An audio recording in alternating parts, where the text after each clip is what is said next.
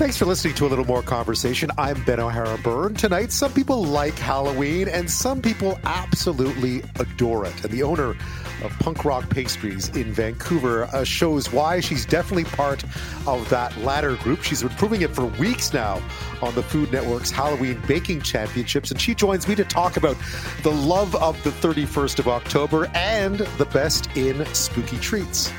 Where shouldn't you go on a first date? There's a list out there these days that's very popular of 28 don'ts. As I said, it's getting a lot of attention. The no-go list includes everything from coffee dates to the movies, even buffets. So where should you go? We get some sound advice.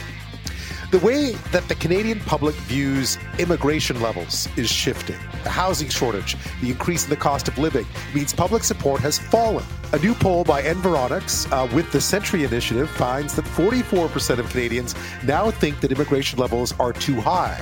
That's up from 27% last year. We dig into the numbers to find out what's behind them and what story they tell. But first, Ottawa-raised actor Matthew Perry passed away over the weekend at the age of 54. He was, of course, best known for his decade as Chandler Bing on the wildly popular sitcom Friends, a role that brought him fame and fortune. But as he revealed in a memoir released last year, he'd also struggled for years with addiction, including while on Friends. We look back at his legacy and why his character and the actor himself connected with so many.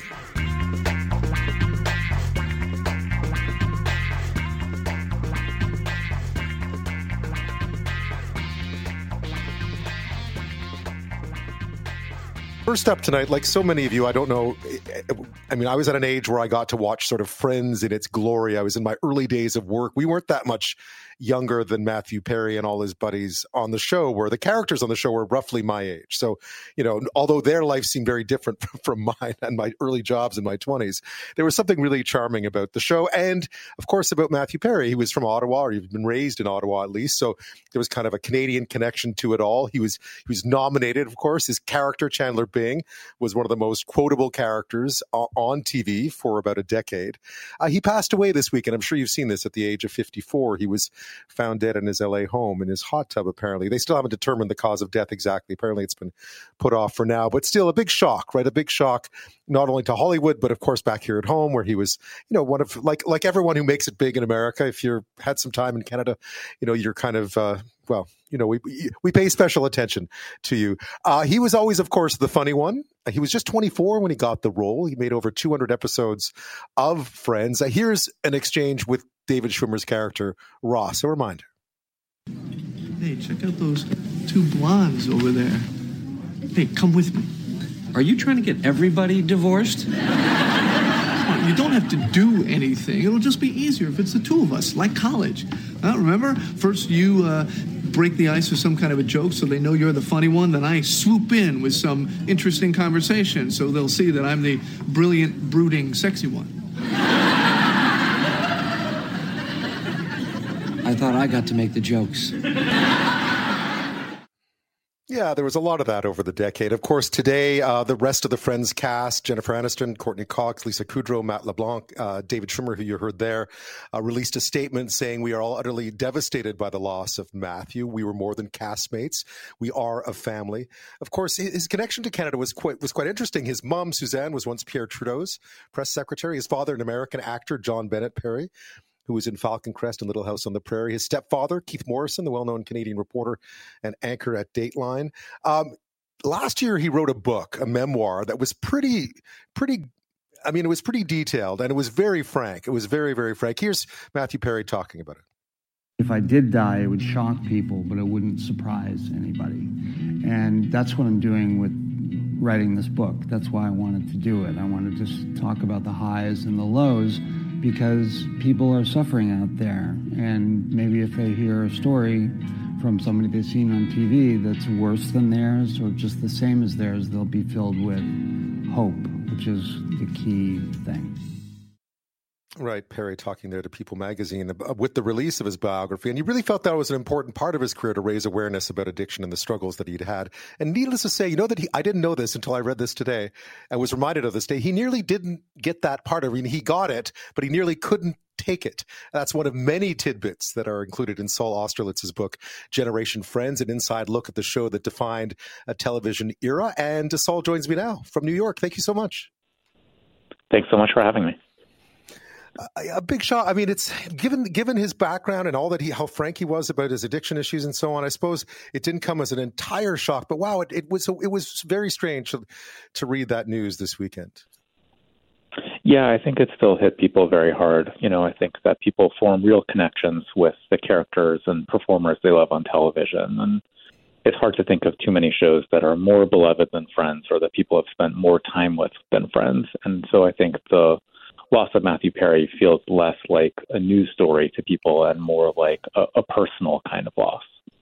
Yeah, and that says a lot about the show and his character, too, in that show, because I don't know whether people felt the same connection to all 6 characters, but certainly Chandler Bing was someone that people felt a real connection to.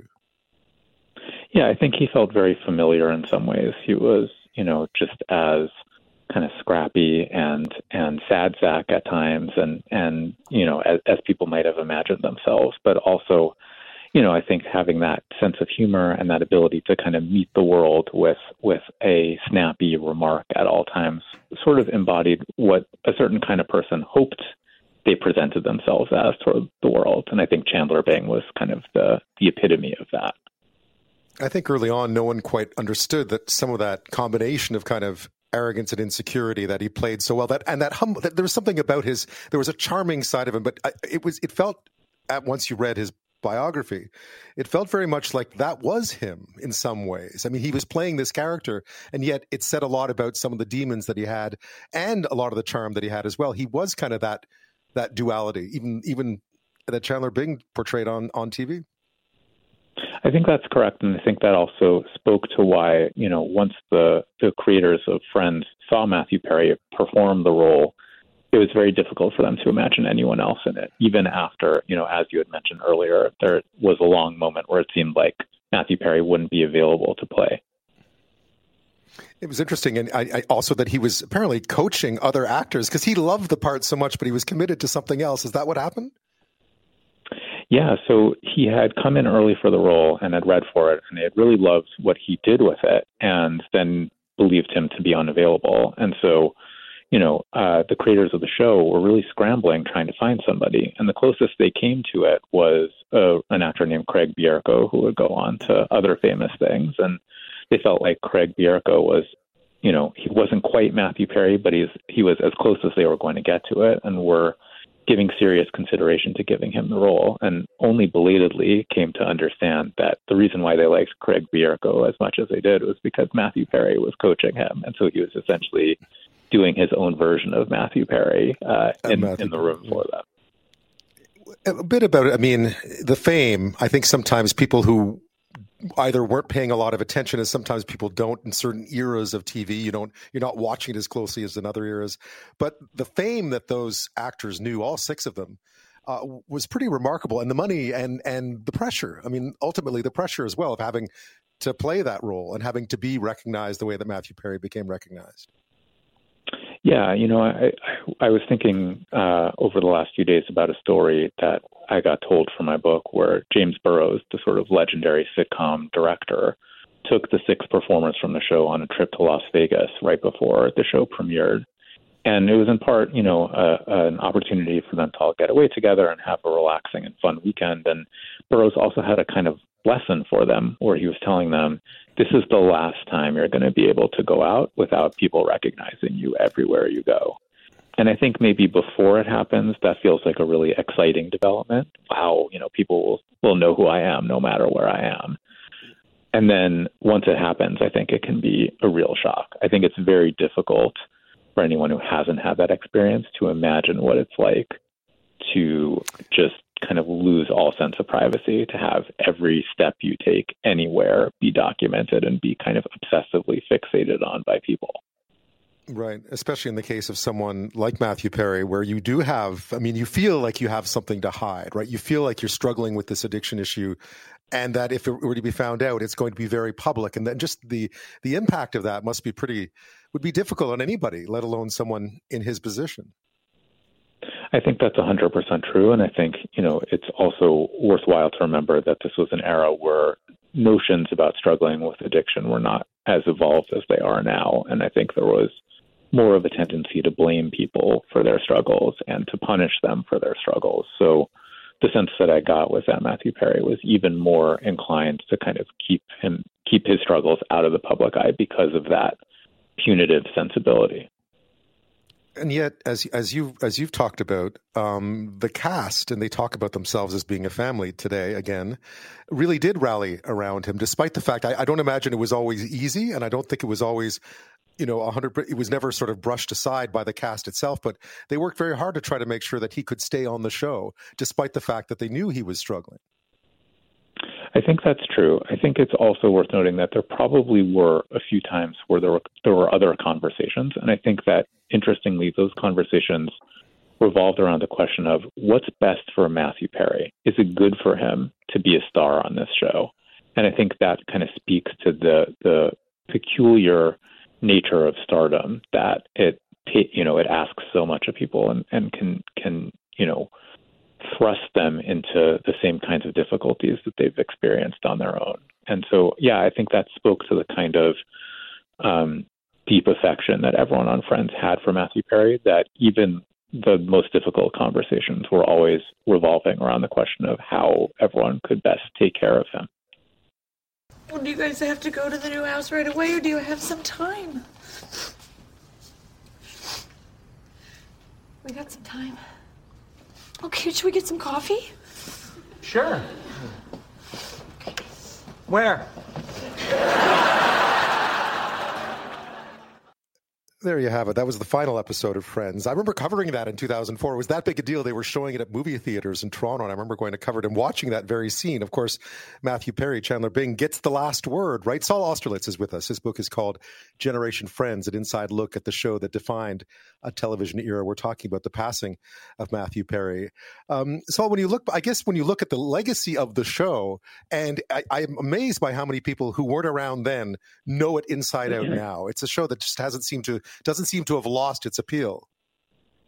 Yeah, it's pretty remarkable to me. And it's in fact what got me interested in writing my book in the first place, was realizing that, 15-year-olds were watching the show and debating it and thinking about it and engaging with it in a way that, 20 and 25-year-old television shows just never have those kinds of audiences. They never have that kind of repeat engagement or engaging with audiences who weren't even alive when the show was first on. And that fascinated me because it's such a rarity in the story of television, where, TV is beloved one day and somewhat forgotten the next day. And so I think that speaks to Friends' ability to really connect with people in a way that's unusual. Yeah. I mean, when I was a kid, I loved MASH, but it was the only thing on, right? It wasn't like today where you have this world of TV that you could watch, and people tend to go watch, not that MASH wasn't a great show, but they tend to be able to go watch something like Friends. What do you think? I mean, Matthew Perry really was, he'll be forever remembered as that character. And I guess in some senses that's quite the legacy to have, to be honest, to have played someone who's so beloved. Yeah, I think it's for performers and for writers, I think it's a heavy burden in a way to know that you've already done the thing that's going to be the first line of your obituary. But at the same time, to have done something that is so cared for, that people connect with so deeply, that people are still wanting to talk about and think about, is pretty powerful, and is not something that, many writers or actors experience. And so I think that's a special kind of responsibility and a special kind of remembrance. His wish was to remembered not only. I think you're absolutely right. He absolutely knew he would always be remembered for Chandler Bing, but he also wanted to be remembered for having raised awareness about his struggles with addiction, his very personal struggles with addiction, and looking at his career and the life that he led. Very few people have ever told that story so frankly. I wonder if that will also be part of his long-term legacy. Will be the frankness with which he spoke about his addiction issues in that biography. Yeah, I think that's correct, and I think that it's good that his memoir was able to come out and he was able to talk as frankly as he did about it, and to not have it be quite as secretive or as kind of tabloid conscious as it had been in the 1990s, in a kind of different era for discussions related to addiction. And I guess that's that. I mean, that's that for Friends, right? I mean, that's the sad, but I think that's the part that everyone was holding on to. It wasn't just the loss of Matthew Perry and Chandler Bing. It was also the end of that era. I don't think there was going to be a full-on a la Fraser remake, but we now know that that's not going to happen the way it should have or could have. And that's also difficult, I think, for people who were very close to that show for a very long time. Well, I think people really loved the Friends reunion, just having a chance to see their favorite performers again and see them engaging with each other. I think it's for the best, even before Matthew Perry's death, that they didn't try to bring Friends back. But I do think that there's a real sense of loss here, undoubtedly. Well, Saul, I really appreciate your time on this tonight. Thank you. Thanks so much for having me. This mightn't be that surprising, but there was a study released today, a survey, really a poll that was released today that said, first of all, that over the 12 months through June, the population of Canada expanded by around 1.2 million people. It's a lot of people, up above 40 million. We talked about it a lot at the time. 3% growth, the largest 12-month increase in this country since the 50s, 1957 to be exact. And what it's led to, again, with the cost of living affordability crisis going on, a lot of concern about housing and infrastructure and healthcare, that a new poll that came out today by Environics in partnership with the Century Initiative, they're an organization that advocates for Canada's population to hit 100 million by 2100 by the end of the century. It shows that 44% of Canadians think that immigration levels are now too high. That's up from 27% last year. So you can see that's a huge jump. The largest change in sentiment between surveys that the company Environics has seen in 4+ decades of polling on the topic. So we thought we'd find out why that is. Andrew Parkin is the executive director with the Environics Institute for Survey Research, and he joins me now. Andrew, thank you so much. Thanks for having me. This is a pretty big shift. I mean, if you look, I was looking at the trend lines, and this sort of goes counter to what the trend line had been for decades now. Yes, it is a big shift. Although, one thing we can get to is not everything is shifting, right? But this main question that we ask around whether people agree or do not agree that there's too much immigration to Canada. Yeah, it had been, fairly steady and declining bit by bit for about 20 years, inching ever more positive until this year, where it took a big leap backwards. There's still more Canadians who more Canadians who disagree that there's too much immigration. So the majority still on the side that we're okay. But the point is that there was a big shift. There's a 17-point shift in a big jump up of the people who say, wait a minute, I think there's a little bit too much immigration to the country right now. What's driving it? Because I don't feel that it's, when you sort of look at it anecdotally, you don't feel like there's some sort of backlash against immigration, but there certainly is a lot of concern that there's not enough here to allow people, to accommodate people, essentially. I think that's it. I mean, both points that you said. I don't think this is what you would call a cultural backlash. I think this is a heightened concern around infrastructure. I mean, and there's two things I would say. There's a general thing and a specific thing. The general part is that the mood of the country in this latter half of 2023 is not good.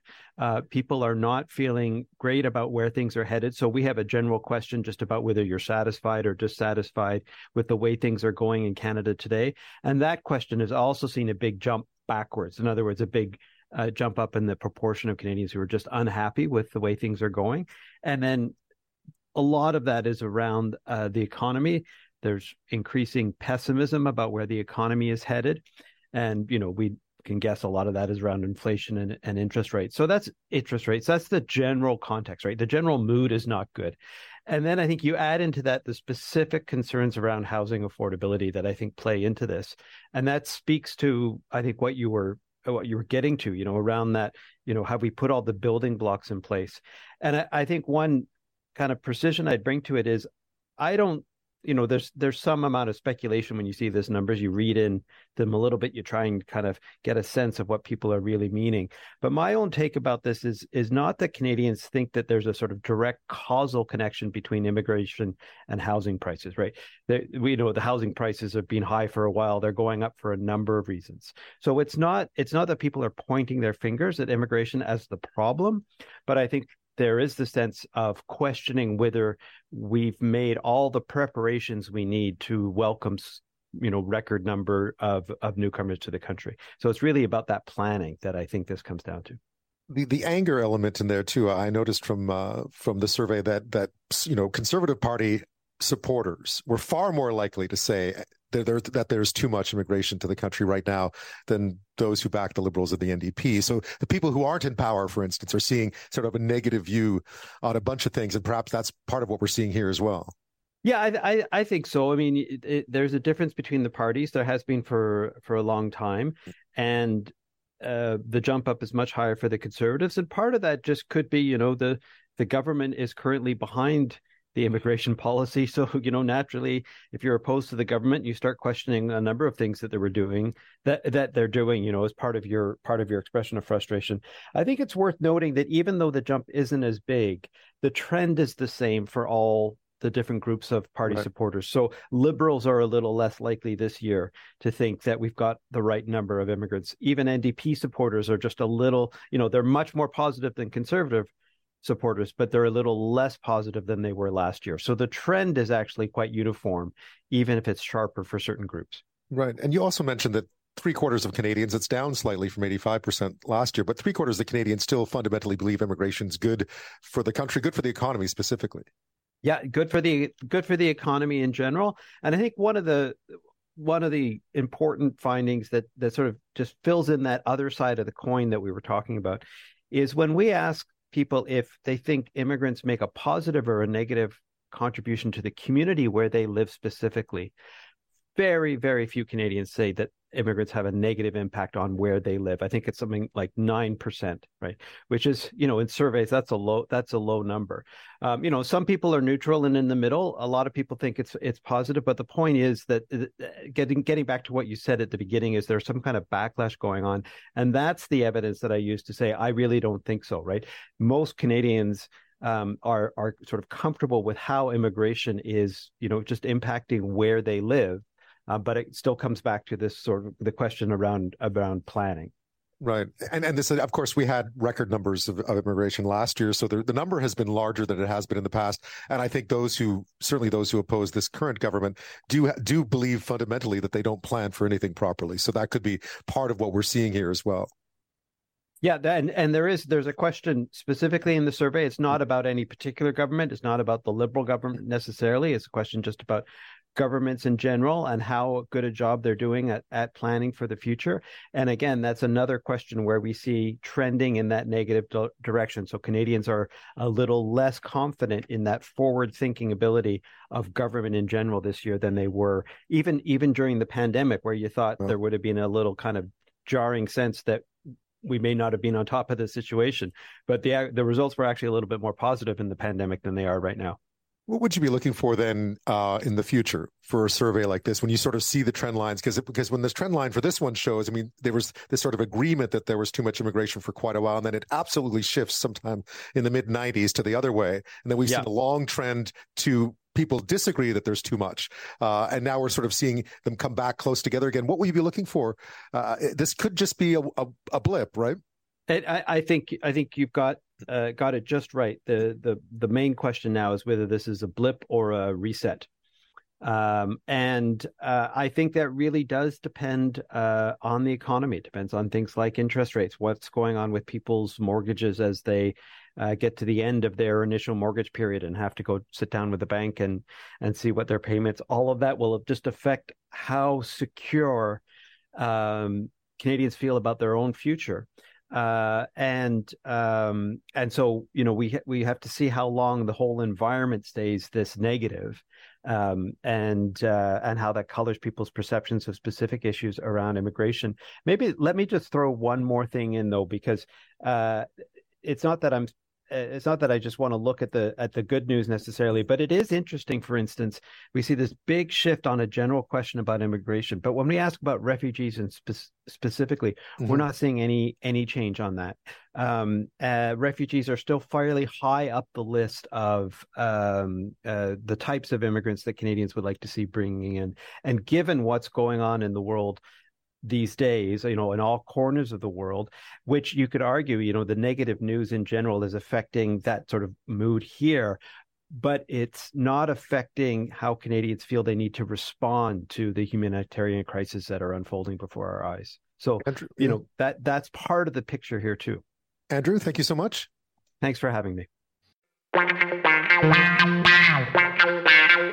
Well, late last week, Immigration Minister Mark Miller unveiled a package of reforms designed to combat fraud in international student admissions and to stop bad actors from preying on those students for gain. Of course, this has become a bit of a problem. There are a lot more international students coming into the country, tens and tens and tens of thousands. The IRCC forecast that the number of foreign students applying to come to Canada each year will rise to 1.4 million by 2027. Joining me now is Michael Battista. He's a Toronto lawyer specializing in immigration and refugee law. He's an adjunct professor in the Faculty of Law at the University of Toronto as well. Michael, thank you. Thank you. It's good to be here. Just your initial reaction to the measures and how necessary they were at this point. Well, I think that the measures were very necessary from the perspective of my clients who are the international students. We have seen evidence of them being taken for granted. Western education is a commodity. It's a very valuable commodity. And so that creates a real demand. And unfortunately, in Western countries that can offer that education, there are some people who are out to make money off of the demand for for Western education. And we've seen students being taken advantage of. How big of an issue is it? Because I think a lot of people are familiar with sort of, big campuses with lots of international students. Obviously, there's been a lot made recently of what's going on in Quebec with the English language universities there, and just the sheer number of international students at a school like McGill. And they bring such a value. I mean, the money is obviously much needed by the institutions, but they bring a lot of expertise too. I mean, these are coveted students from around the world. How big of an issue is the darker side of it? It is a very big issue. So from my perspective and what I've been exposed to, what my clients have told me about is the network of recruiters who are sent overseas to recruit international students and are paid by the institutions here in Canada and other Western countries per student head that makes an application to the school. So you've got these networks of recruiters who are out there basically selling an acceptance letter to students, and nobody's regulating them. And they're telling students all kinds of stories about the easy pathway to permanent residence if they do get accepted to an institution. And sometimes they're acting on behalf of institutions that will not result in postgraduate work permits that will allow a student to accumulate work experience that will lead them to permanent residence. And students are paying dearly for not only tuition as international students, but they sometimes pay these recruiters for services in helping them to apply for these institutions. So there's big money to be had, and there's very little regulation overseas. So from my perspective, the real uphill battle is going to be kind of how do we tackle these recruiters? And these recruiters aren't just being sent overseas by small private colleges, like big institutions, big universities, McGill, University of Toronto. They rely on recruiters to generate applications from international students as well. Right. And the way you describe it, I get the sense that there isn't a lot of oversight about how that recruitment is being done, or necessarily what the students are being told before they embark on this. Absolutely. They're being told stories about the community in which the schools are located. They're being told stories about, how easy it is to complete the program. They're being told stories about how easy it is to qualify after you complete the program. It's a real problem. And I guess, what we see on the other side, of course, is that you have students that come here and that end up not being able to be able to achieve what they're hoping to achieve. And as you mentioned, it is very expensive. Do you have some sort of examples of where this is, how this plays out once the student arrives? Yeah, absolutely. So I do have some examples. So I think the most common example is, so in order to, I'll just give you a little international student 101 in the pathway to permanent residence. It used to be that just being an international student, completing a Canadian program would create a pathway to permanent residence. But the Stephen Harper government changed that, and now it requires at least 1 year of work experience after that education to qualify for permanent residence. So the student has to complete the course of study and has to accumulate at least 1 year of work experience that's accumulated through what's called a postgraduate work permit that's offered to students. But only certain educational institutions are allowed to issue these, are qualified to issue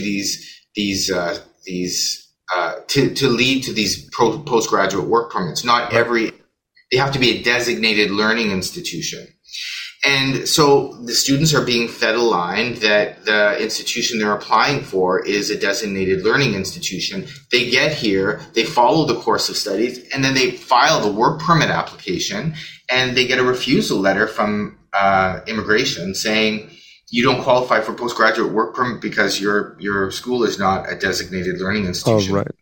And they're devastated. They now have paid all of this money to recruiters for foreign student fees, and they are left in Canada without the ability to legally work. What do they do? What do they do? Yeah, what do they do in that case? They're usually out of status at that point. Because, I mean, you well know, I mean, the number of international students coming to this country, I think we're on track to record 900,000 this year. I mean, that's a huge number, and 1.4 million by 2027.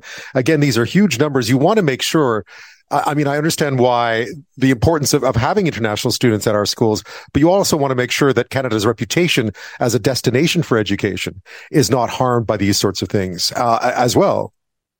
That's right. Yeah, I mean, Canada has that reputation. I think it is attractive to international students. I think that's part of the problem, is that there is this demand for Canadian education.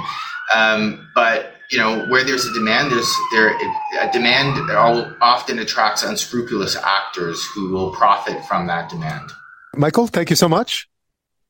You're very welcome. Let's go to the Middle East now. Israeli Prime Minister Benjamin Netanyahu today rejected calls for a ceasefire in its ongoing conflict with Hamas. I mean, there's been a huge uproar of late over the war in Gaza, but Netanyahu said Israel was forced to respond when Hamas attacked first. Have a listen. Israel did not start this war. Israel did not want this war. But Israel will win this war. Came on the same day that our Foreign Affairs Minister, Canadian Foreign Affairs Minister Mélanie Joly, was calling on Israel to temper its heavy bombardment of Gaza, to allow what would be called a humanitarian pause, not a ceasefire, but a humanitarian pause to allow for sustained humanitarian aid to reach Palestinian civilians, as well as to help some of the estimated 500 Canadians who are in Gaza right now either get out at some point, but certainly allow that aid to reach them. Today in Ottawa, Israelis with ties to Canada who are related to people who've been believed to have been killed or kidnapped by Hamas were urging Ottawa to advocate for the release of hostages. They held a press conference today. The families told reporters they appreciate Canada's support for Israel and that they would have to press harder for Hamas to release roughly 240 hostages. Aaron Broaddutch lives in Toronto but flew to Israel when he learned his sister-in-law, niece, and 2 nephews were likely kidnapped. Children are being held hostage by terrorists. It's just wrong.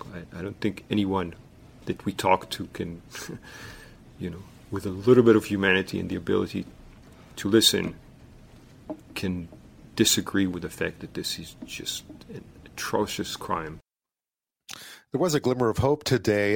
There was one hostage that was rescued by Israeli Defense Forces in Gaza and brought back to Israel today. Tal Heinrich is spokesperson for Israeli Prime Minister Benjamin Netanyahu, and she joins me now. Tal, thank you. Thank you, Ben, for having me on. Some big news today on the hostage front. I know we interviewed Vivian Silver's son last week. Of course, she's Canadian Israeli. There's been a lot of concern from the families. Tell me a bit about what happened today. So, Ori, as far as we know, the IDF spokesperson unit has just put out a statement a few hours ago that she was released during ground operations. She was kidnapped by Hamas terrorists during the massacre of October 7th. She was medically checked. She's in Israel right now. She is doing well as far as the IDF is saying, and she's met with her family. She reunited with them. There was also a very, very moving photo that I just saw of her with her mother. I can tell you that for a long time, we didn't have such good and thrilling news in Israel. We're still a nation in very deep mourning. I can't say that it brings us relief, but we sure know that we are heading in the right direction when we exert the pressure on Hamas, both militarily and diplomatically. And we hope to achieve these two goals that go hand in hand with the expansion of the ground operation, which is to bring to the dismantlement of the Hamas terrorist regime and also to bring back our sons and daughters. Yeah, a difficult balance, I know, because just the terrain makes it difficult, and you don't know where these hostages are. So I imagine today must give some hope to all the other 200 plus families who are waiting for news. And I've also, I understand, been applying pressure as well, because they want to make sure their loved ones are kept safe in all this. Of course. And the only reason of why Hamas has released 4 other hostages so far was due to mounting international pressure, and more of that is coming their way. We have warned these terrorists, do not hurt the hostages. Justice will be administered to you. There are so many people, unfortunately, that still after 24 days are unaccounted for. I have a friend, his name is Ohad, and just today the IDF has notified him and his family that his brother Uriel was kidnapped into Gaza. So that means that for 23 days, the family was, they still are very much tortured, but at least they know something about the fate of their loved one. And so many families still do not have that confirmation. Yeah. Vivian Silver's family haven't heard from her since the 7th, of course. Tell me about this expanded phase, if you could. What are the aims of this second stage, so to speak, of the offensive? So we said that we will further act in Gaza to bring to the dismantlement of the Hamas regime, and that includes a ground operation. You have to do it from the ground also. Because, as you know, they have embedded themselves in civilian population. They have bunkers and tunnels and whatnot and command centers underground and under urban facilities like mosques and schools and youth centers and hospitals. In fact, we just released, the IDF spokesperson just released a very detailed presentation a few days ago about how they are hiding their command center underneath the largest hospital in Gaza. What is cynical use? So we are doing everything possible to maximize the pressure on Hamas and to bring to their surrender, all while doing everything possible to minimize the civilian casualty. We said that we will expand the operation, and this is what we're doing right now. I cannot expand on, further military strategy moving ahead for very obvious reasons, but I can tell you that if you just listen to a press conference with the Prime Minister and with the Minister of the Strategic Affairs, Ron Dermer, they both also said that we are working in cooperation and taking the advice of international counterparts, including from the United States. And we see the model of how to act in Gaza pretty much reminiscent of the model in which the international coalition to defeat ISIS worked in Syria and in Iraq. So we are in coordination with Washington.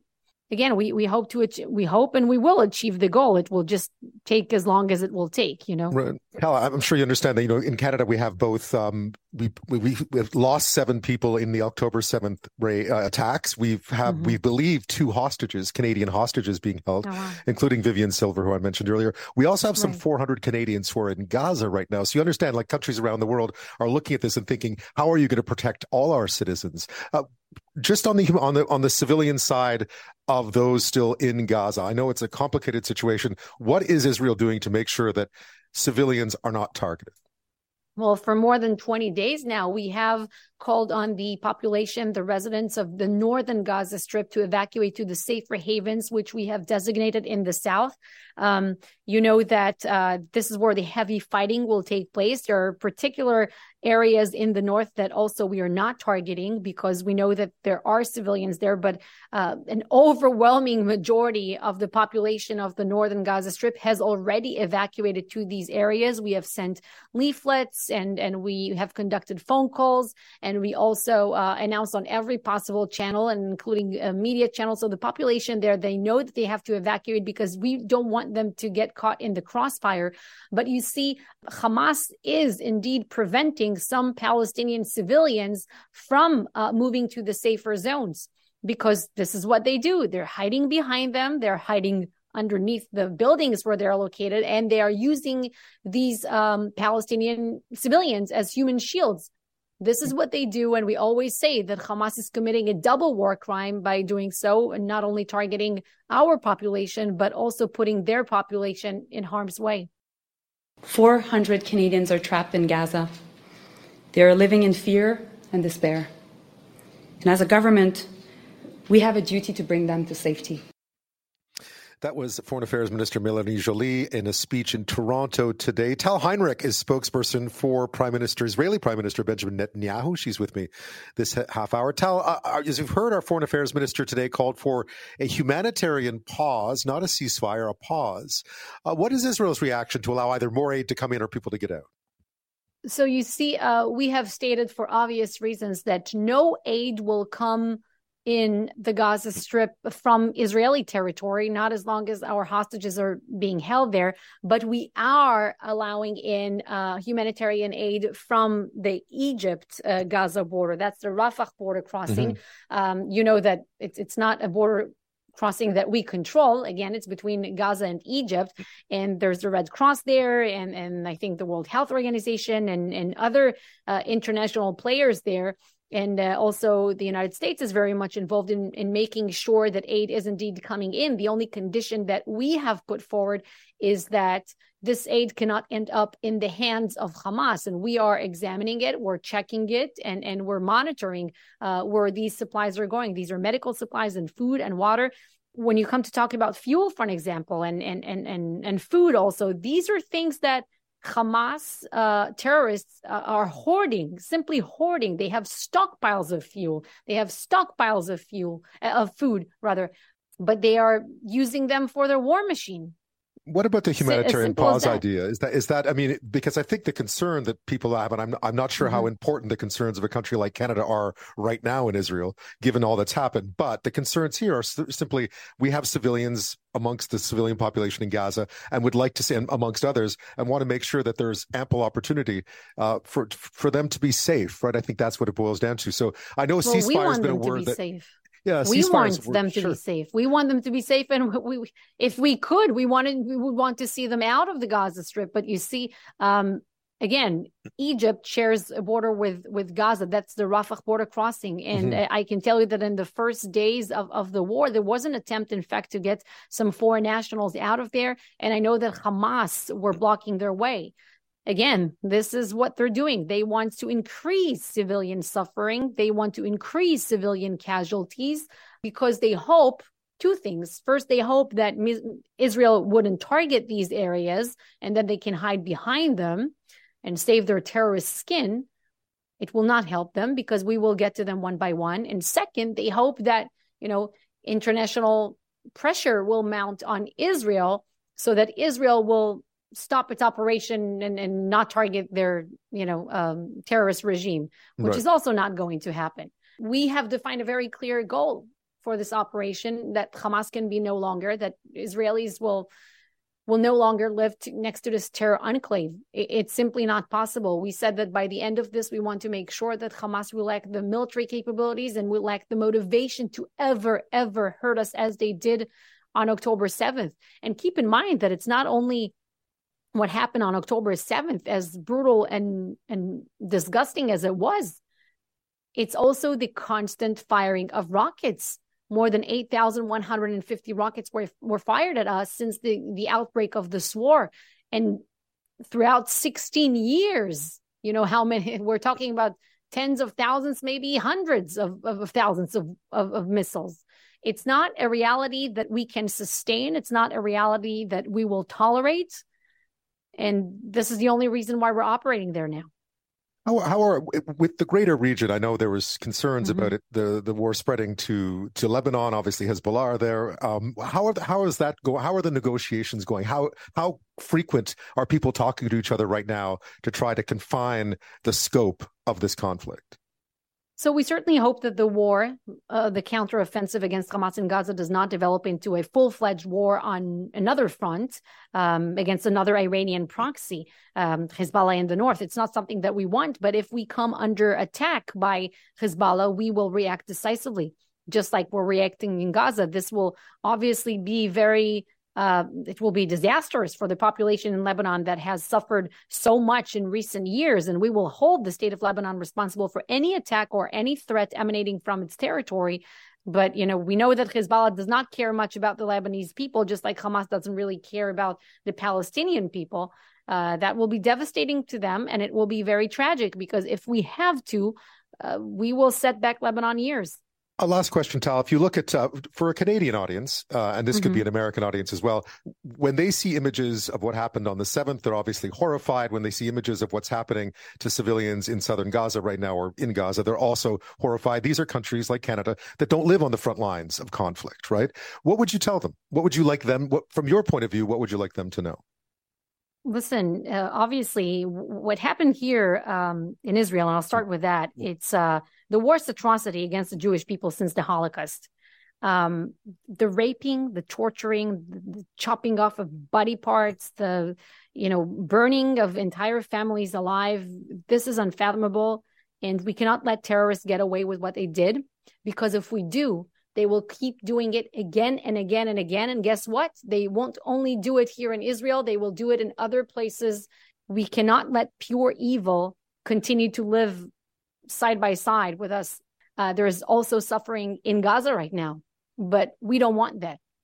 The only people who want Gaza and Israelis to suffer are Hamas terrorists. And for that reason, they must be gone. They must surrender. They must be dismantled. Wars are a tragic thing, but that's what they want. They want more tragedies, more casualties. And the best way to finish this war is to finish Hamas once and for all. Tal Heinrich, thank you. Thank you, Ben. The issue of airlines and accessibility has come up quite a few times over the past 10 days or so. First, no less than Canada's Chief Accessibility Officer, Stephanie Cadieux, took to social media last week after Air Canada forgot her wheelchair in Toronto as she traveled to Vancouver. She was quoted as saying, or she wrote on social media, a very popular social media post, at least it was shared a lot. She was quoted as saying, "This was immensely frustrating and dehumanizing, and I was furious." Of course, she said the tweet has been widely viewed and shared. Air Canada responded, "My chair has been returned to me." She posted that on LinkedIn, I believe.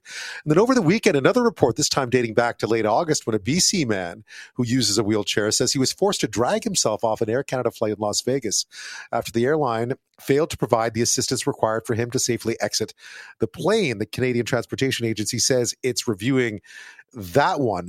All of this comes at a time when social media, as you could tell, for definitely for the case of Stephanie Cadieux, because she posted that to social media. We actually requested an interview with her last week, and she said, "Listen, there's been a lot of attention paid to this. I'd rather you talk to someone else about accessibility issues, period." So we decided we would take that advice and do exactly that. But social media has really offered an avenue for people to talk about accessibility in a way that they weren't able to before. They can control the narrative. They can control when it's on. They can highlight issues that they think people need to hear. And Spencer West is one of the leading voices in that movement he's a global keynote speaker, content creator and activist, author of the best-selling Standing Tall, My Journey. And he started a documentary called Redefine Possible, the story of Spencer West. He also uses a lot of social media to try to raise awareness about accessibility issues. He lost both legs to a genetic disease as a child. They were amputated. So he's become, again, one of the leading voices in that movement over time. He has more than 4.4 million followers on TikTok, where he provides a steady stream of videos about the world through his eyes. Here's an example. Folks, a few weeks ago, it took all of my willpower not to laugh out loud.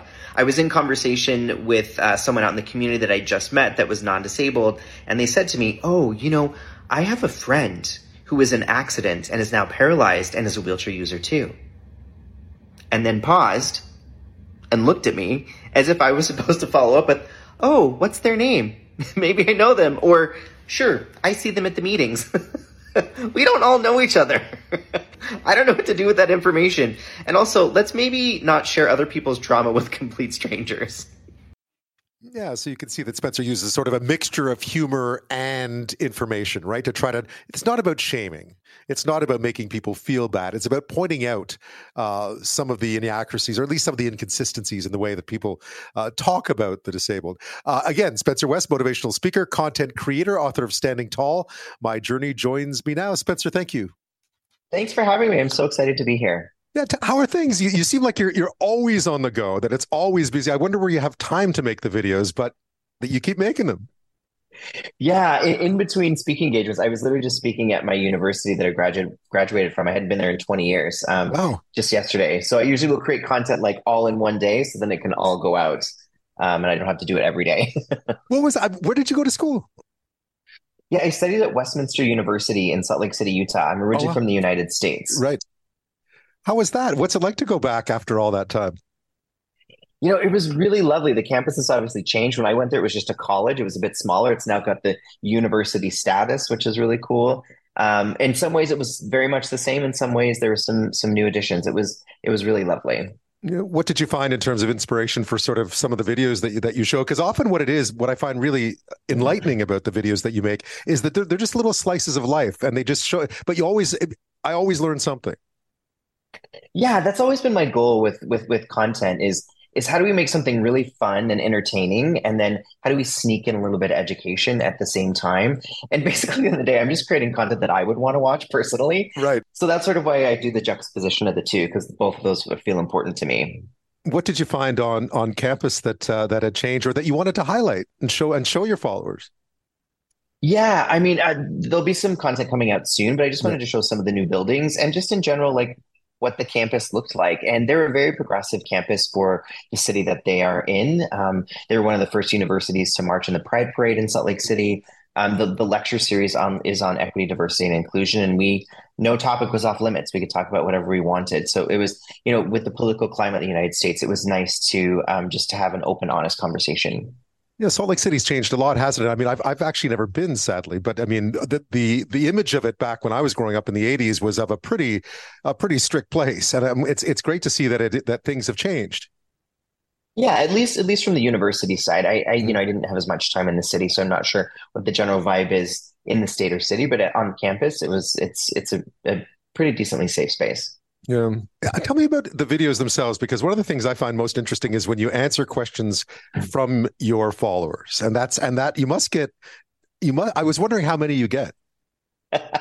Yeah, it's funny. I feel like I get sort of like the same 3 or 4 questions over and over and over again. So they typically are, what happened to my legs? Because my legs were removed when I was a kid due to genetic disease. So that's the first question. People are really interested in how I use the washroom for some reason.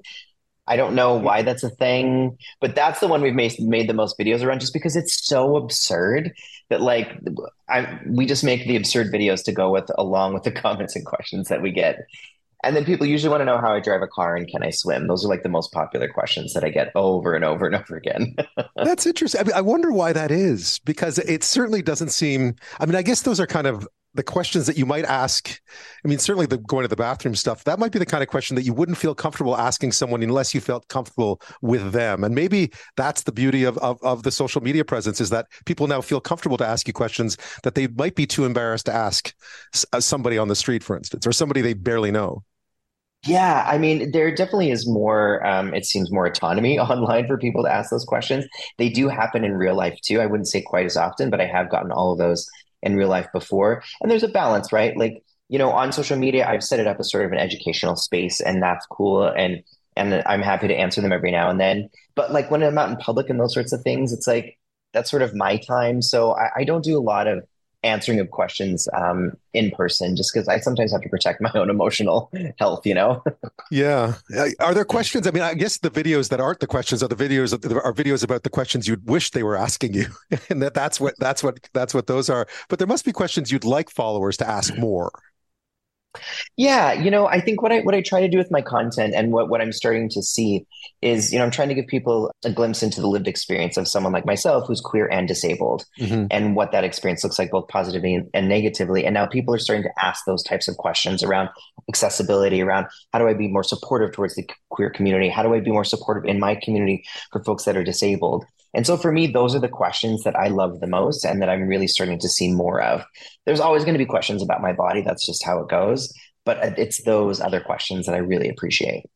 How has the reaction been from the queer community? Because I grew up in Montreal, obviously spent time at Pride when it was beginning. I had friends growing up who were gay, but it was a pretty body conscious culture when I was young. And I'm wondering is it still that way? And has it also been changing?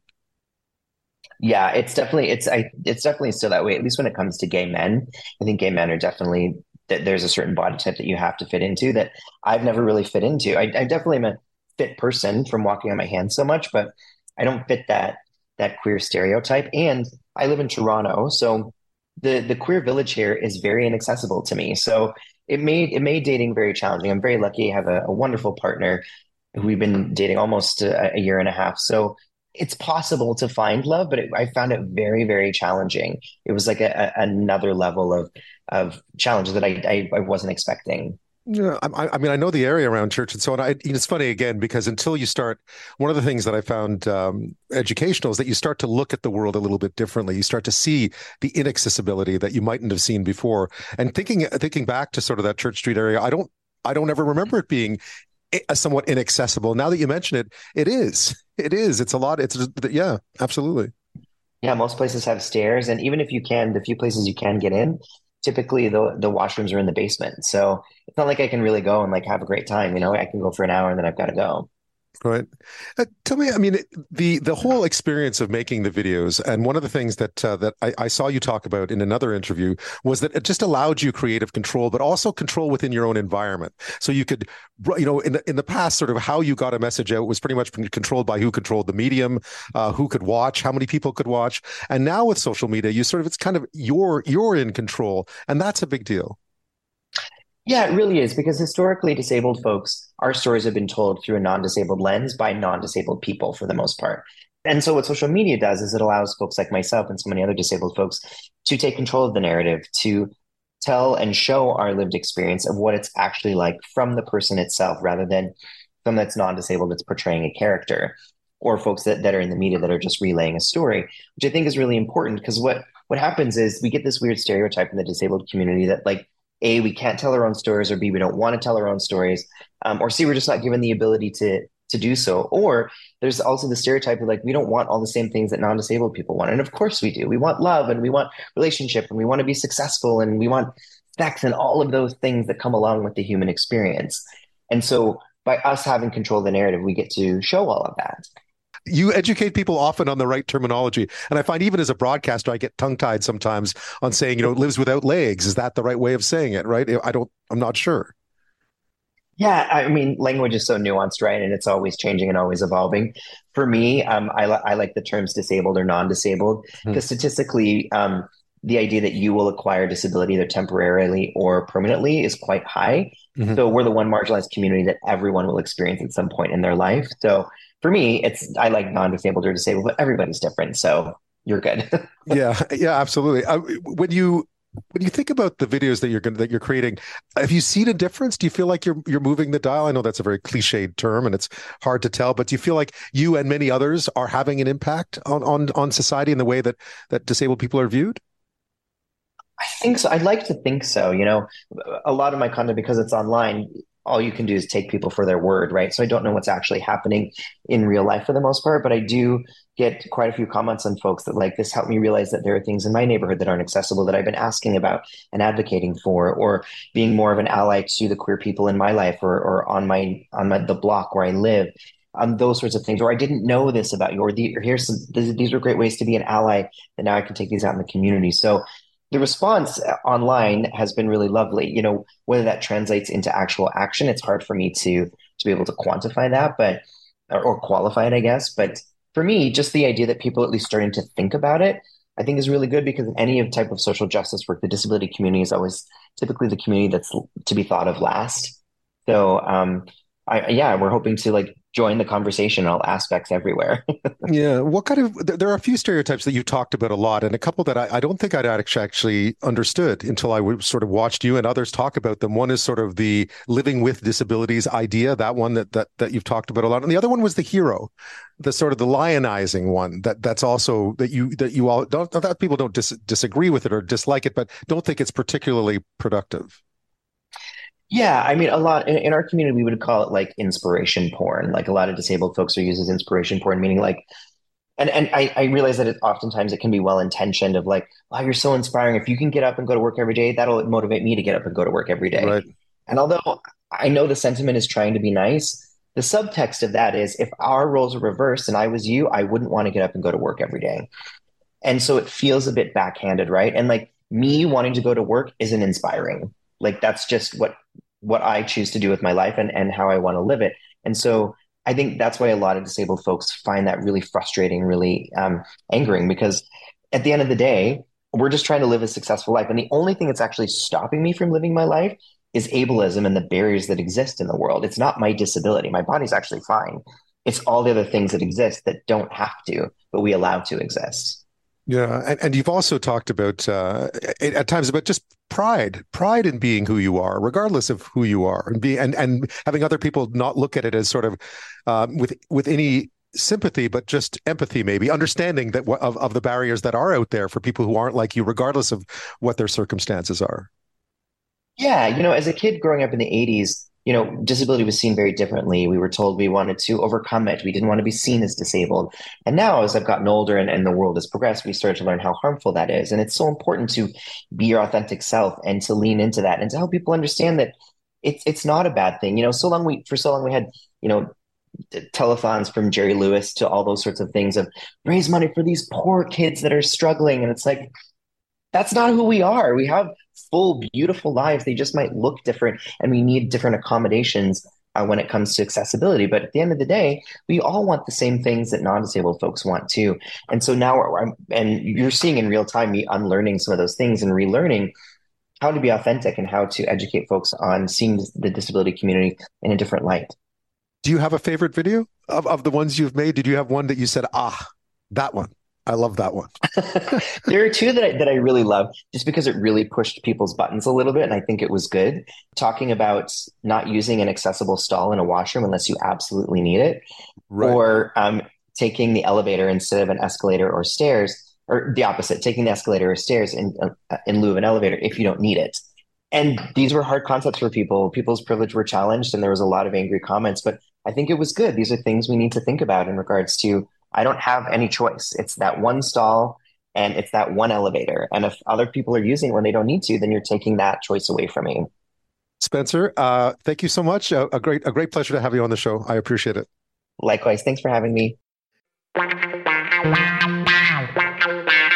We've been talking for this show about where to go and where not to go on a first date. And because there's been a list released after a viral TikTok video, there's been a list of 28 places you should not. Now, I should specify this is an American list. B, who wrote it, no one really knows. And C, it is the 28 places that you should not bring a woman on a first date, to be specific. But it got us thinking about the bigger issue of where shouldn't you go on a first date, period. So some of the ones mentioned here, cheesecake, it's American, don't forget, Cheesecake Factory, Applebee's, Chili's, Chipotle, Olive Garden, the movies, Your House, any fast food chain, Wingstop, Red Lobster, a buffet, IHOP, Denny's, the gym, church, Starbucks, coffee dates, ice cream dates, family functions, movie night, somewhere that requires a long drive, bowling, nightclubs, hookah bar, a bar for just drinks, Waffle House, sports events. So there you have it, all 28. Didn't Russell Wilson bring Ciara, his wife, to Waffle House for her birthday? And anyway, I digress. But those are the places you're not supposed to go on a first date. We were talking about Friends earlier in the show, and it got me thinking about the show Friends. And there's a famous bad first date on Friends that has nothing to do with where they are. But here's Jennifer Aniston as Rachel, and I think Michael is the date's name. It's John Lovitz, the actor. Have a listen. Everything looks so good. I think I'm going to have the chicken. I just have to say this.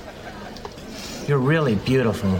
Oh, well, that's very sweet. Thank you. I'm kind of funny looking. What? Look, I mean, come on. You're way out of my league. Everybody in here knows it. That guy over there is probably saying, ooh, I shot with him. He must be rich. Well, I'm not. Okay. Well, I guess then the joke's on him. So what do you think you want to order? I'm real excited about that chicken. I'm not funny either. So if you were thinking, well, he's not that good looking, but maybe we'll have some laughs. That ain't gonna happen. There it is, Friends, in memory of Matthew Perry. Of course, not a Matthew Perry scene, but Jennifer Aniston and John Lovitz there. Yes, sometimes it doesn't matter where you go, although apparently going out to a restaurant for dinner is a bit of a loaded one, because it means sitting there for quite a while and figuring out stuff like that. I mentioned earlier there was a TikTok video that kind of set this all in motion, where this woman's brought to a cheesecake factory for, I guess, their first date. Have a listen to what she says. This is the Cheesecake Factory. This is the Cheesecake Factory, y'all. What's the problem with that? This is a chain restaurant. Who takes someone that looks like this to a chain restaurant? You want to talk about it? I'm fine with talking about it, even in front of them. Oh, yeah, I want to talk about it. Yeah. Come on, get up on in the car. Yeah, we're going to talk about it. Yeah, she's live streaming the whole thing. Dating. It's changed since I was younger. So yeah, what are 28 places you shouldn't bring a woman on a first date? Number one, the Cheesecake Factory, amongst many others. Laura Bilotta is host of the dating and relationship show on Global News Radio 640 in Toronto. She's a dating expert. You can find her at singleinthecity.ca. Laura, thank you. Of course. So I haven't been on a first date since I met my wife, and we went on our first date more than a decade ago now. We went to IKEA. It just happened out that way. Probably not the best choice, but it was original at the time. But I saw that list that I was mentioning to you of all the places that you shouldn't bring a first date. And I really wanted to get some advice for listeners on the do's and don'ts of first dates. What is the golden rule, do you think? Well, I tell them to be punctual. You definitely want to arrive on time or just a little bit early, not too early, of course. You want to dress appropriately. You want to choose an outfit that suits the location and activity. It doesn't have to be super formal, but it should be neat and clean. And you need to be comfortable in what you are wearing. You don't want to be fidgeting with your clothes. You want to definitely be yourself. Your authentic self. Authenticity is key. So many people pretend to be somebody else, and that's not good because they're going to figure you out eventually. Yeah, the real you is going to be there before long. What about locations? Because a lot of what came up in this list, I mean, we don't have to talk about the list too much. It was just a jumping off point for me, but there were a lot of things in there, a lot of don'ts. And I was just wondering, I suppose I've always thought you should bring someone to a place you think they'll like, but also a place where you feel comfortable too, because you don't want it to be, as you mentioned, you want to be able to be relaxed in that environment. Yeah, well, definitely. Okay, home dates are definitely off limits. Yes. And some people still do this. Bad idea. This person is a stranger. Stranger danger is real. So you need to go somewhere where you're in public. People can see you. I love walking dates, activity-based dates. Some people don't. Like if you refer back to that list, there are women that would probably shoot a guy if he suggested a walking or coffee date. I like coffee dates, though. I know that some people don't like coffee dates because they feel that, the person, like if a woman may feel that the guy's being cheap. Right. But I think it's a great way to just, banter back and forth. I think dinner dates, I'm not a big fan of dinner dates. Why not? I feel like, well, what if you don't have a lot in common with the person, or you don't like the person really, and maybe you just don't even like talking to them, and then you have to sit there for, I don't know, 1.5 to 2 hours, and that can be quite torturous.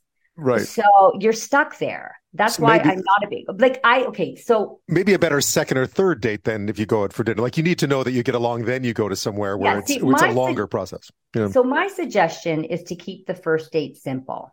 A meet and greet. Is there a connection or not? Now, if you want to hop on a video call to vet them and screen them first, that's okay too. But keep in mind that it's better than a phone call, and meeting up in person is really where you're going to get the best sense for what the person is like. So that's what I suggest. Because listen, it's so expensive for guys these days. Okay. And also you have to keep in mind, you're meeting people where? You're meeting people online. And think about it. Guys may be meeting 2 to 3 ladies a week. Right. And so if he's taking all these women out on dinner dates, how expensive would that be for the poor guy? And with inflation costs nowadays. So I don't know, Laura, if they're taking 3 or 4 people out a week, I don't know if I'm feeling too sympathetic. What about for women sometimes women take men out, right? Is it the same rules apply? Sort of, you want to go somewhere where you're comfortable, and I guess, really, you don't want to be spending too much. You don't want to be splashing too much out, I guess, is what it boils down to, right? Before you start to know each other a bit. Yeah. And I'm not a big fan of women taking men out on a first date. I'm a little traditional and old school, although I know that is becoming a lot more acceptable these days.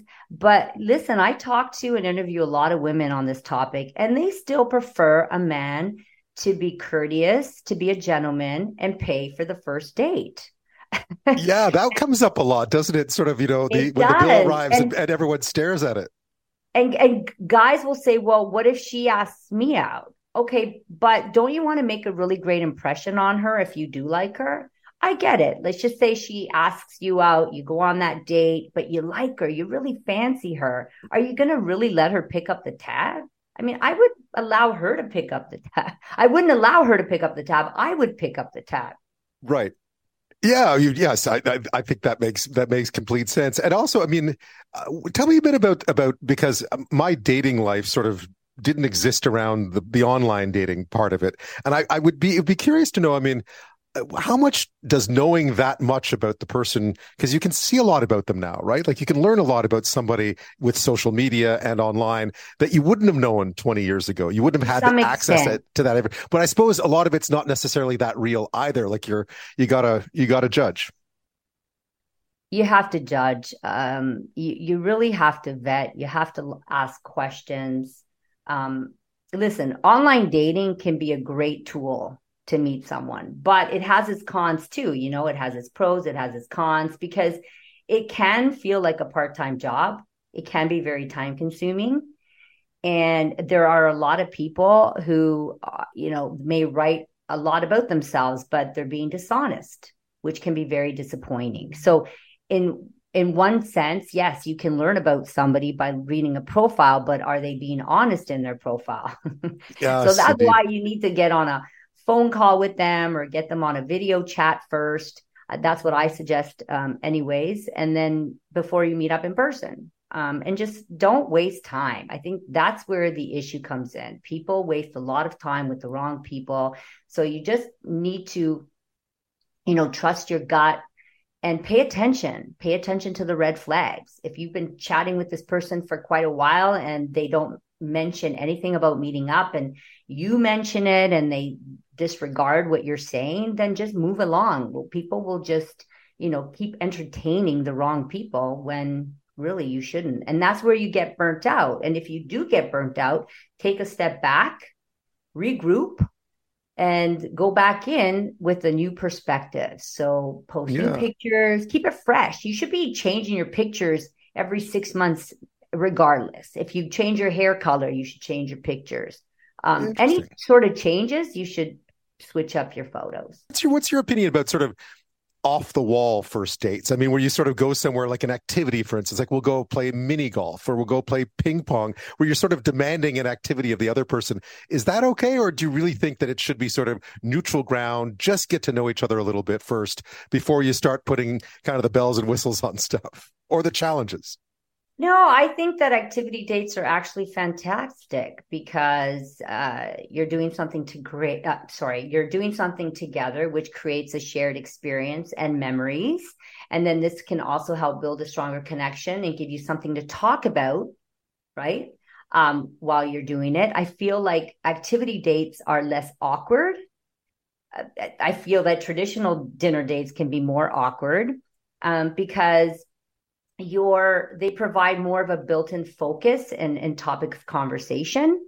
So I'm all for activity dates. I feel like the interactions can be a lot more natural as well, especially when the two of you really enjoy what the activity is and you're enjoying each other's company. Makes the date a lot more fun. So I'm a big fan of activity dates.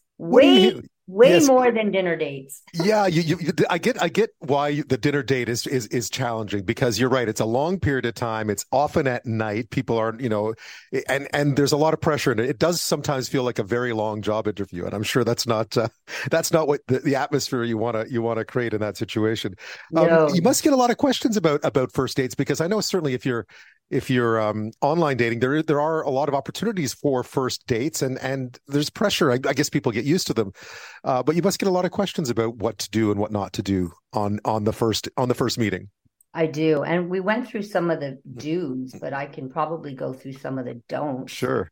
Like, you don't want to dominate the conversation ever. You want to make sure there's a two-way street. So you're asking questions, you're listening at the same time. You don't want to talk about anything too controversial. So you want to stay away from things like politics, which can get quite heated nowadays, let me tell you. Things like religion, or don't talk about exes. It amazes me on how many people still talk about their exes on a first date. Wow. That just shows the other person that you're clearly not over that relationship. Like, why are you bringing it into this relationship? Or you're hanging on to, like negative emotions. Right. Yes. Yeah. Put your phone away. Yes. Guilty. Yes. You do that on a date? Well, I mean, Well, maybe with your wife. You guys have been together for a while. It's still, a little different. Still a little different, but I get your point. Yeah. And some people, they talk too much, like about their personal information. Keep things private until you get to know each other. TMI, yes. Yeah, TMI. You don't have to tell people everything. And that's why I always suggest a 1 hour date rule. This way you don't get foot in the mouth disease. Because when you start talking to someone, you start feeling comfortable, and then you start saying things that you probably shouldn't be saying, not right away anyways. And then things light, right? Don't rush things. People are always trying to rush relationships, but you don't know this person. So let the date unfold naturally. Don't rush your date or put any pressure on them, as well as early relationships. Don't put a lot of pressure on the person that you're dating. Take your time. Again, this person is a complete stranger. We get all gaga over them, but at the end of the day, I imagine too with what you just said, the sort of don't stick your foot in your mouth and so on. You're probably not drinking too much. It's probably not drink. Yes, do not overindulge in alcohol, especially when you go speed dating. I host speed dating events, and I've had that happen. I'm sure you've seen it, where I've had to kick guys out from the start. Laura, I really appreciate your time on this. Thank you so much. Oh, thank you for having me.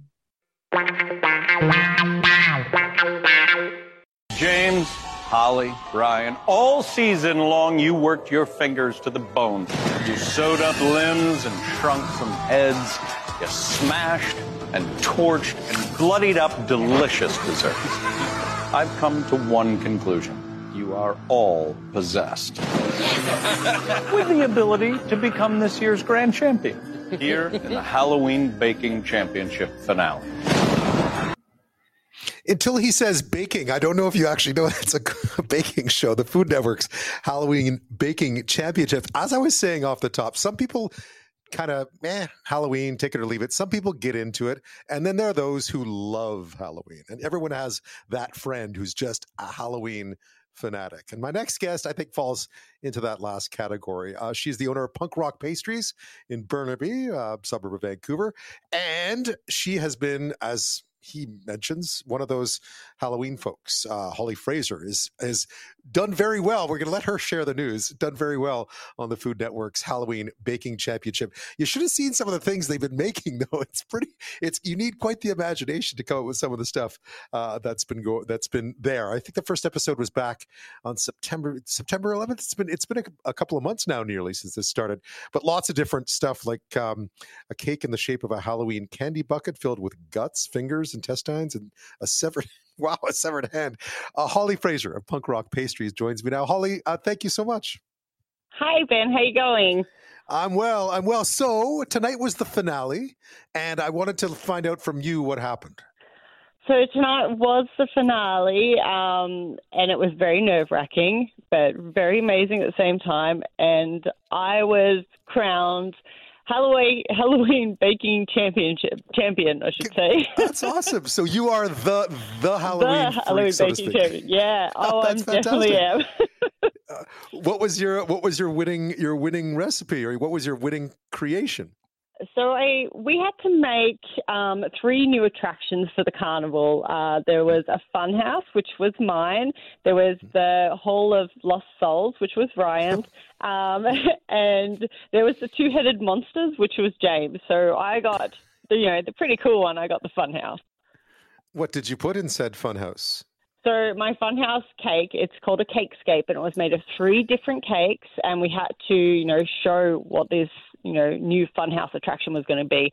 So I ended up making a passion fruit cake with a sour lemon buttercream, then with a raspberry white chocolate fouettine crunch on the inside. And it was amazing. The whole time I was making it, I was eating it as well. They don't show that on the camera, but I kept eating the spare stuff. So I ate way too much on that show. Good. And how do you come up with because one never thinks, I've seen Halloween themed things, but you go to the grocery store and it about as elaborate as it gets is like the pumpkin face on the muffin or the cupcake, right? That's about as elaborate as it gets. But what you've been doing has been absolutely, it's been out of this world. It's crazy. I actually add a lot of art into my pastries and creations, and just in a normal day life, I'll see something and go, how can I turn that into cake? And then I work on it and I try and figure it out, and it just happens. Wild, yeah. So, and you made some other. I mentioned the one because I was reading about the candy bucket with all the stuff in it. That sounds. Some of it was pretty ghoulish. Yeah, so I ended up making a tiramisu, and I did a severed hand on top, and then, some fingers and stuff like that, and I made some guts with a meat processor. So doing some things they haven't seen on the show before. So I went a little bit crazy because, I wanted to go my first episode in, I wanted to show them what I could do, and went out with a bang. Yeah, well, that's fantastic. And I gather were you the lone Canadian entry on it who lives here? Yeah, I was. Everyone else was American, so I was like, wow. I'm the only one representing there you up go. north. Yeah, you'll know we love that. There you go, wave the flag. I guess, tell me a bit about how that spills over into your day-to-day work at Punk Rock Pastries. Can you find the same kind of stuff? Do you make the same kind of stuff for the average punter, as they would say in the UK? I actually do this every day. So my bakery does specialize in weird horror, crazy things. We do anything that's not your normal. So you can come into our bakery and there's something different every, couple of weeks. And it's always something weird. It's not something you're going to find at another bakery. It's not your typical eclair. It's usually something like brains or, an eclair that looks like hot dog. And, it even's got that weird taste of a hot dog, but it's really good. Really? Oh, wow. So tomorrow must be a big day. Are you all set? Oh, kind of set. I'll be at work at 1 a.m. That's right. We're well past your bedtime, aren't we? Oh, baker's hours are crazy, but me and my team, we're pretty prepared. It's going to be a really busy day. The weekend was crazy as well, so we haven't seen Halloween this busy since we've been open. Really? What do you think that? Why do you think that is? I mean, I get the impression too. I just saw a lot more people out this year on Saturday night, sort of dressed up, going places. People look like they were really back in the Halloween spirit this year. I guess it was a bit quiet for a couple of years there. Yeah, I think it's like everybody's starting to have their parties again, and they're really starting to enjoy it. Get-togethers, go out, have those Halloween parties and have a lot of fun. So we've seen a lot of people come in and they're, grabbing stuff for family get-togethers or, work parties and things like that. And it's amazing to see how many people are actually doing things this year. What do you have? What's on tap for tomorrow? Anything in particular on tap for the Halloween, the day of? The day of, well, I'm making raspberry mousse brains. That sounds good. I have a cupcake that's called the Sinley S'mores, and it's got a severed finger on top, and it's actually chocolate chili, and it's like chocolate overload. We have our traditional chocolate truffle heart cakes, so they look like a realistic heart, bleed like blood and all. It's bleeding. It's great. Wow. That's the. So tell me about your love of Halloween. Is this something that's been sort of something you've enjoyed since you were young and just carried it all the way through? Yeah, so I've always loved Halloween. We didn't get to have it because I grew up in Australia. We didn't have Halloween, but I was always, loved the horror movies, loved, sci-fi, everything like that. And when I eventually moved to Canada 12 years ago, I got to experience Halloween for the first time, and it was stuck. I was like, every day's Halloween now. That's funny. I think we were talking to someone from New Zealand last week who mentioned the same thing, that they didn't really have much in the way of Halloween. Why? I think growing up in Canada and also being so exposed to the U.S., I never realized that it wasn't popular everywhere, sort of, in the usual kind of Commonwealth countries. So it's not a big deal in trick-or-treating, at least, or Halloween itself wasn't a big deal traditionally in Australia. No, I never got to go trick-or-treating. The first time I got to go trick-or-treating was when I took my son trick-or-treating. So for me, it was just as exciting for him. And it was amazing. And I wish I could transport myself and be that kid again and, enjoy it, because seeing the kids light up and seeing their faces on Halloween is the best.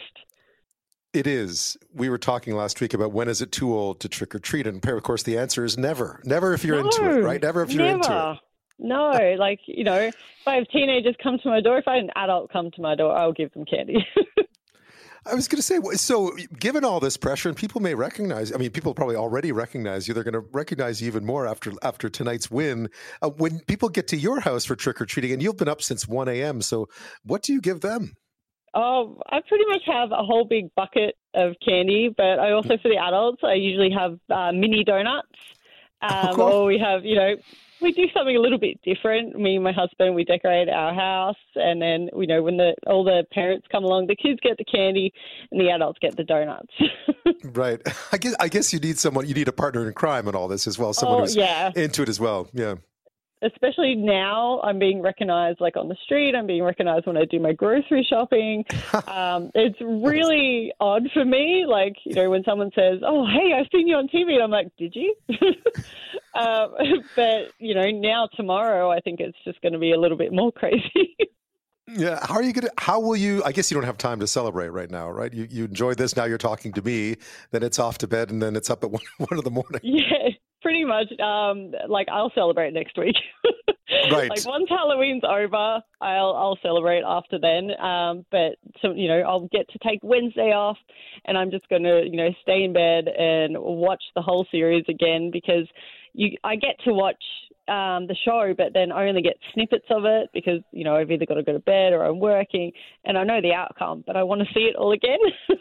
Right. Well, they obviously edit them for drama. Right? They have to edit them for some. Obviously, you can't give away the secrets, but they must edit them to try to create some sort of drama. Because sometimes I watch them and think that person's going to win for sure. They finished whatever they had to do in record time, and now they're going to pretend that these other people are struggling when they really weren't. But I don't know. We had a really good group on there. Actually, everybody helped everybody when there was, if somebody couldn't get their cake out of their cake rings or anything. We all wanted to help each other and succeed, and we became this amazing family. And I talk to Ryan and James every day. They've become my best friends. Oh, that's great. I mean, it does look like there's camaraderie on those shows, so I'm glad that it's real. That's good to hear. You can help us answer one of the age-old questions that we always try to answer here is best Halloween candy.